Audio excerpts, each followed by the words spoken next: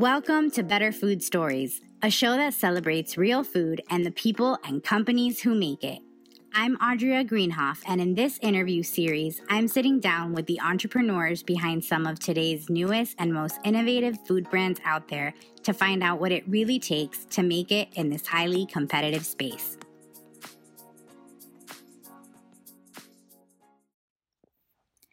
Hello. Welcome back to Better Food Stories. Thank you so much for joining me. I am your host, Audria Greenhoff, and in today's interview, I am sitting down with Darren Alamle, the founder of another Chicago-based food startup, Square Roots Kitchen.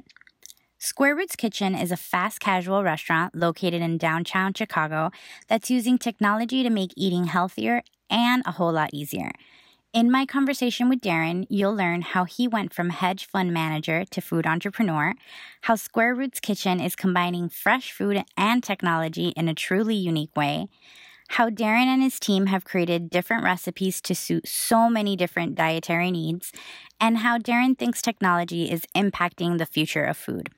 As always, you could check out all the interviews by following me on Medium at Audria Greenhoff or on my website, audriagreenhoff.com. Now, on to my interview with Darren Alamle from Square Roots Kitchen. Thank you so much for joining me today. Yeah, absolutely. Happy to be here. Let's just jump right into it. And why don't you tell me a little bit about who you are and what your brand Square Roots Kitchen is all about? Absolutely. Square Roots Kitchen is a fast casual healthy brand focused on a variety of diets, but really giving consumers a great experience, both in the food ordering process and the customizations that we can offer to a wide variety of different dietary needs and allergens, as well as tastes, but also just offering really great fresh food. We're making sure that every ingredient we put together is top notch, and then ultimately every entree we serve is also of that same caliber. So tell me a little bit about you and your role in the business. So I am the founder and CEO. So I pretty much came up with this idea from the start and have been operating it ongoing all the way through.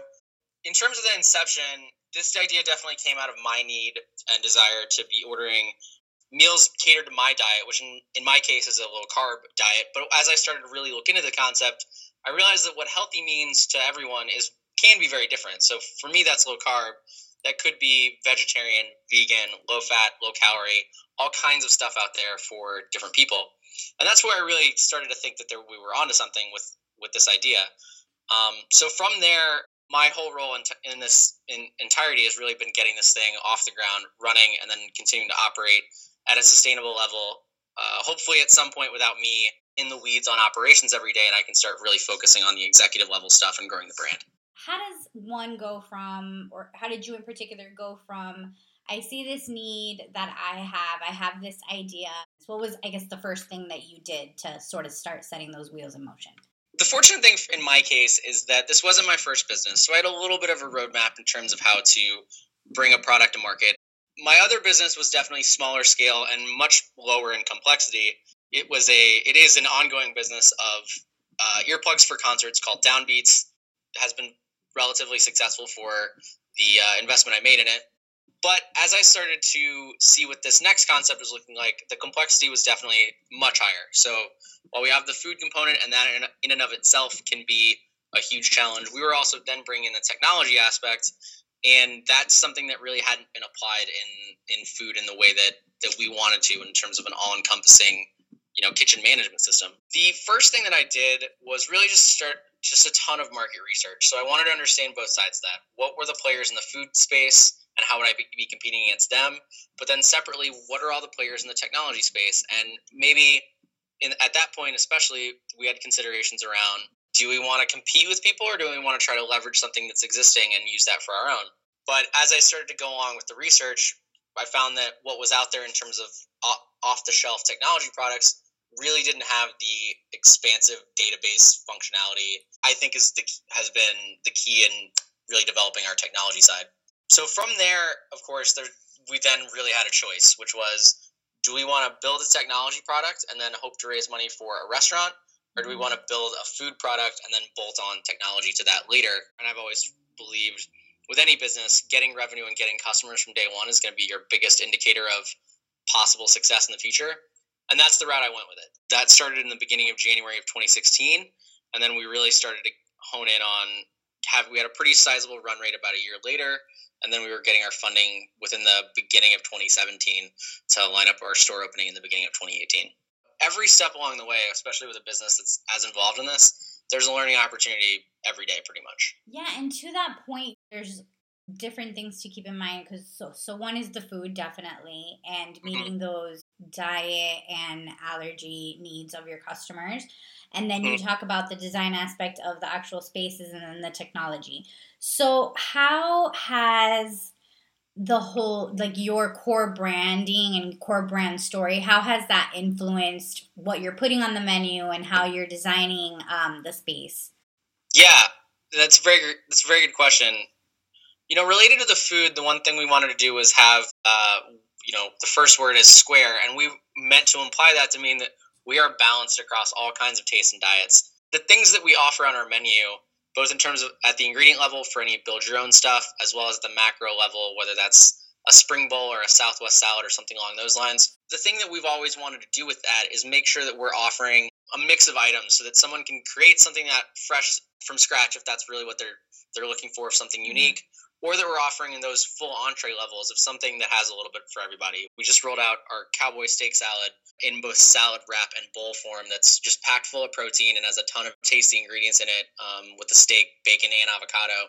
That's really designed to target that consumer who might be looking for something extra filling.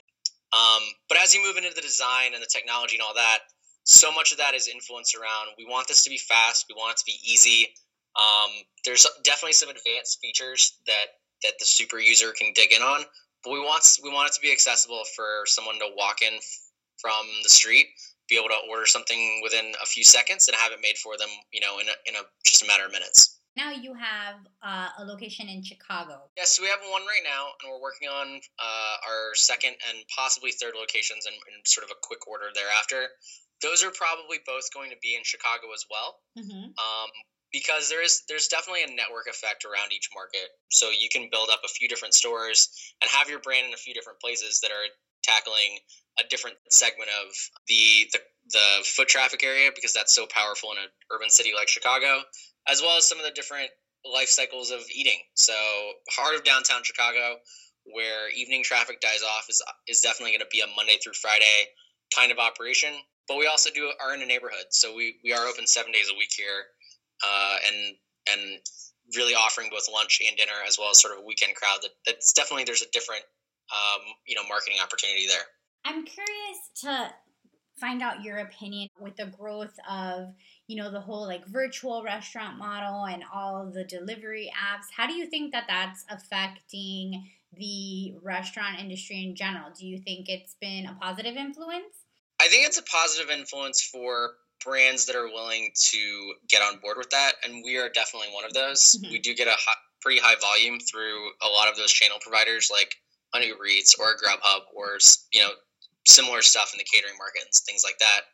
And then we're using that to leverage those users that are already seeing us to try to get them onto our platform and sort of get them off of the channels that are charging us pretty substantial fees for that consumer access. But in any facet, though, they're out doing a lot of the marketing work, and while you pay them a cut, they've done the work of getting these customers on their platform, and we're getting access to that in a way that would be very expensive for us to do on our own.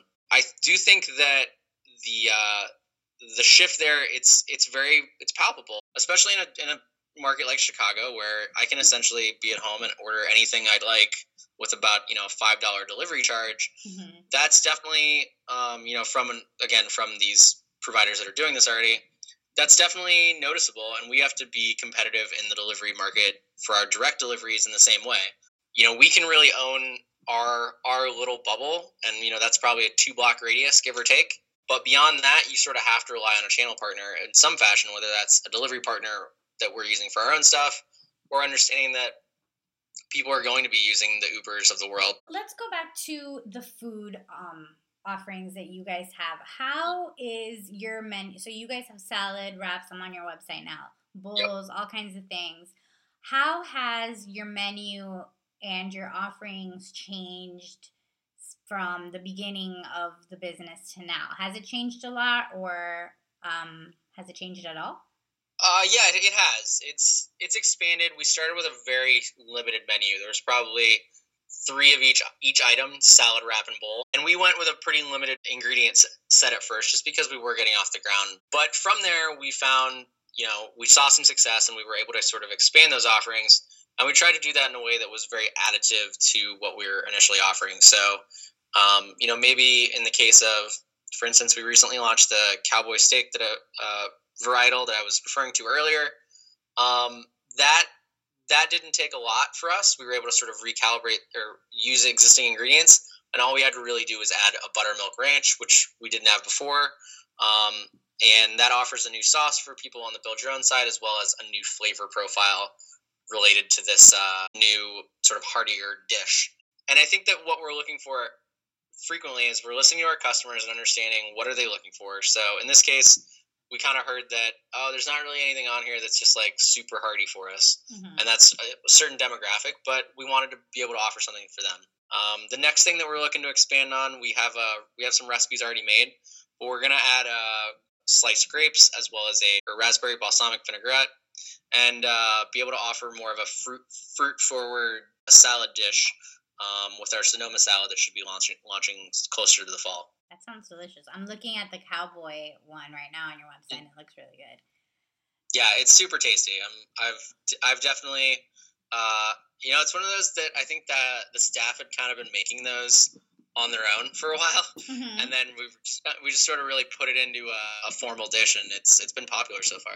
So I'm curious about that too. How are some of these creations getting made? Are you just seeing sort of what your customers are ordering, or are you guys kind of playing around in the kitchen? How is the process of that? I always think that you should listen to your customers first and foremost. We're using what they're doing early to then inform how we want to necessarily play around in the kitchen. Mm-hmm. So, for instance, another trend that we've seen, a lot of people like to add quinoa to their wraps and their salads. I think that's something that we're definitely going to look to do, looking past the Sonoma salad as our probably winter dish. Anything like that, we're listening to the consumer first, and then we're figuring out a way to address their needs. What do you think has been the most surprising thing about this entire venture, starting Square Roots Kitchen? It's a really good question, actually. I knew this would be a challenge, but I think the most surprising thing has just been there is an elevated amount of input that goes into running a 9-hour-a-day operation versus a purely catering-based operation that we were before. But there's definitely a lot more that goes into running your own store. Let's talk a little bit about you and your background. So you said Square Roots Kitchen is actually your second business.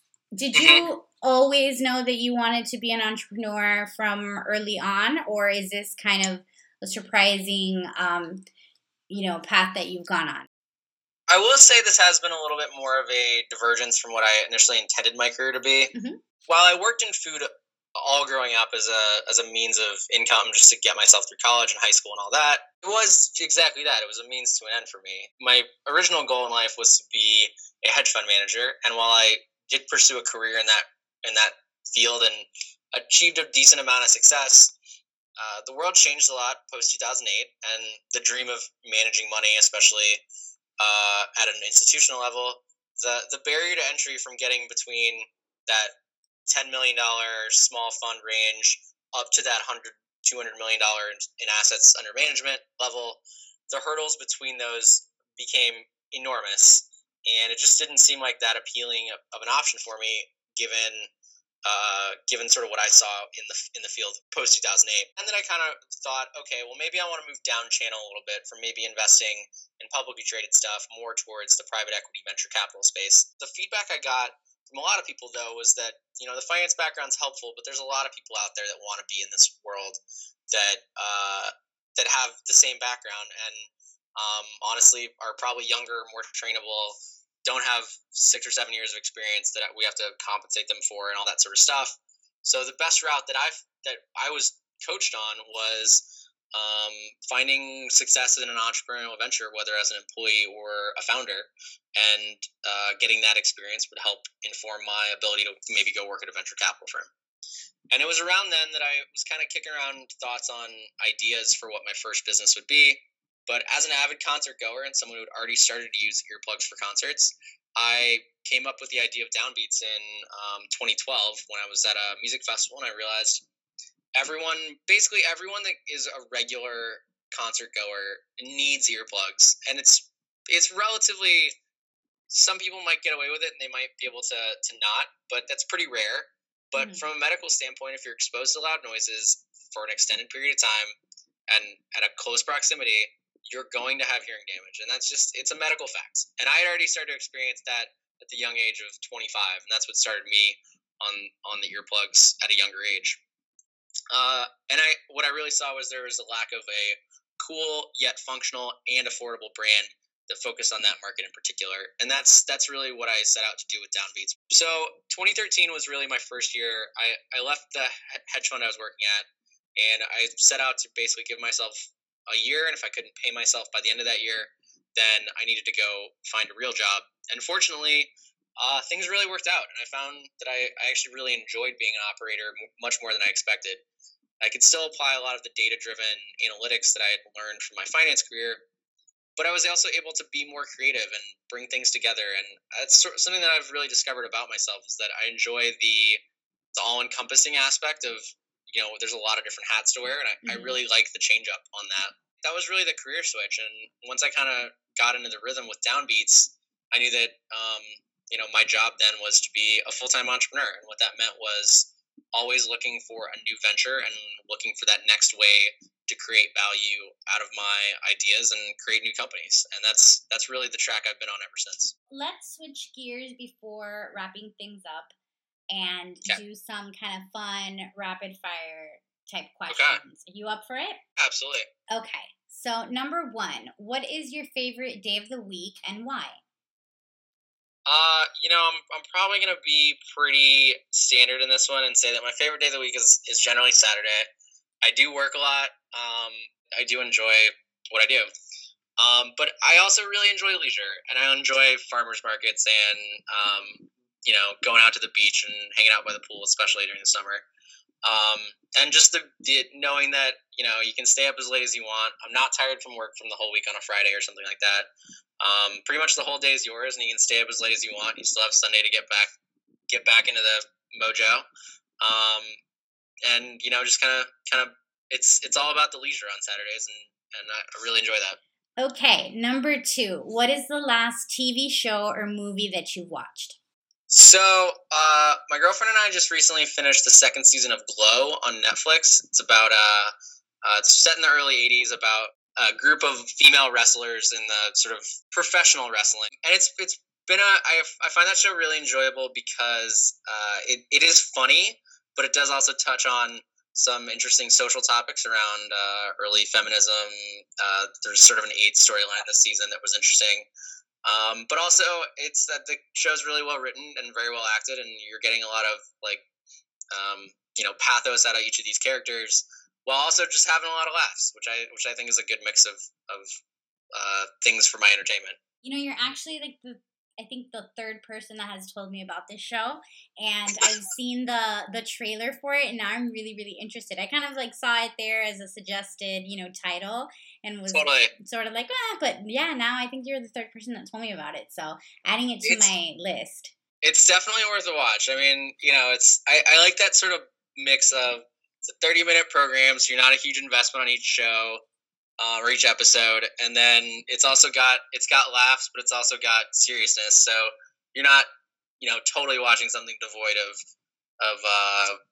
knowledge or learning or whatever, but you're still having fun while you're watching it. Definitely putting that on my ever-growing list of Netflix shows. There's so many options. It's so hard to keep up. It's almost overwhelming sometimes. I totally know what you mean with that, for sure. Okay, so number 3, if you could only eat 3 foods for the rest of your life, what would they be? All right, so anyone that knows me well knows that I love steak. So steak would be number 1 on that list. Just a good piece of meat, medium rare. I'm all in every time. I'm gonna sort of be cheeky on number 2 and say I'd love a salad, because that opens up a lot of different vegetable options. But also, I really enjoy salads. Obviously, I started a restaurant that sells salads. There's a reason for that. I just think it's a good balanced meal, and whatever protein you're putting on it, which in this case is going to be steak probably, it can work. So salad would be number 2. Okay. And, me being me and needing a sort of focusing on a low carb diet, but also loving flavor, I'd say cheese, just because I love cheese. It's kind of an obsession. That is a good one. I think that would probably be one of mine too. Never met a cheese I didn't like. It's pretty rare for me. I've met a couple, but it's been deep. I've been deep in the depths of cheesemongering at that point. Okay. We are on number 4. What is one thing that most people would never guess about you? I was actually struggling with this because I think if you kind of get to know me a little bit, you'd probably be able to guess most things about me. I'm sort of an open book, but I think you just met me. I think the thing that is maybe wouldn't guess off the bat is that I play a lot of different sports, and that's something that I've sort of kept with me over the years. I run in high school. My sports were cross country and wrestling. I still run a ton, and while I did a variety of mixed martial arts post high school and post college, those have started to take their toll a little bit in terms of so I've moved into my 30s. The bruises hurt a little bit more, and they stay a little bit longer. So I've opted out of the full contact, and currently I play a lot of basketball and a lot of tennis, especially during the summer. And being in Chicago, winter tennis isn't a huge option, so really been getting that in lately. And then for winter sports, I also love skiing and snowboarding, so big fan of those as well. Well, this was awesome. This was a great conversation. Thanks again for chatting with me. And before we wrap up the interview, where can people go to find out more about Square Roots Kitchen? Absolutely. So I think the number one, especially if you're looking to place an order, squarerootskitchen.com. That is, again, just squarerootskitchen.com. We're also on Instagram, Twitter. Instagram is the full Square Roots Kitchen. Twitter is just Square Roots Kit. And also we have a Facebook page under Square Roots Kitchen as well. And then if you're also looking to place an order, we do have apps available both on the Apple iTunes store as well as the Google Play and Android stores. And then, of course, we are, if you're in the neighborhood, our first location is at 120 South Halsted over in the West Loop of Chicago, and we're looking to expand into the Loop within the next year. Well, there you have it. I hope you enjoyed this interview. If you want to check out more interviews in the Better Food Stories series, you can follow me at Audria Greenhoff on Medium or visit audriagreenhoff.com. I'm also Audria Greenhoff on Twitter and Instagram.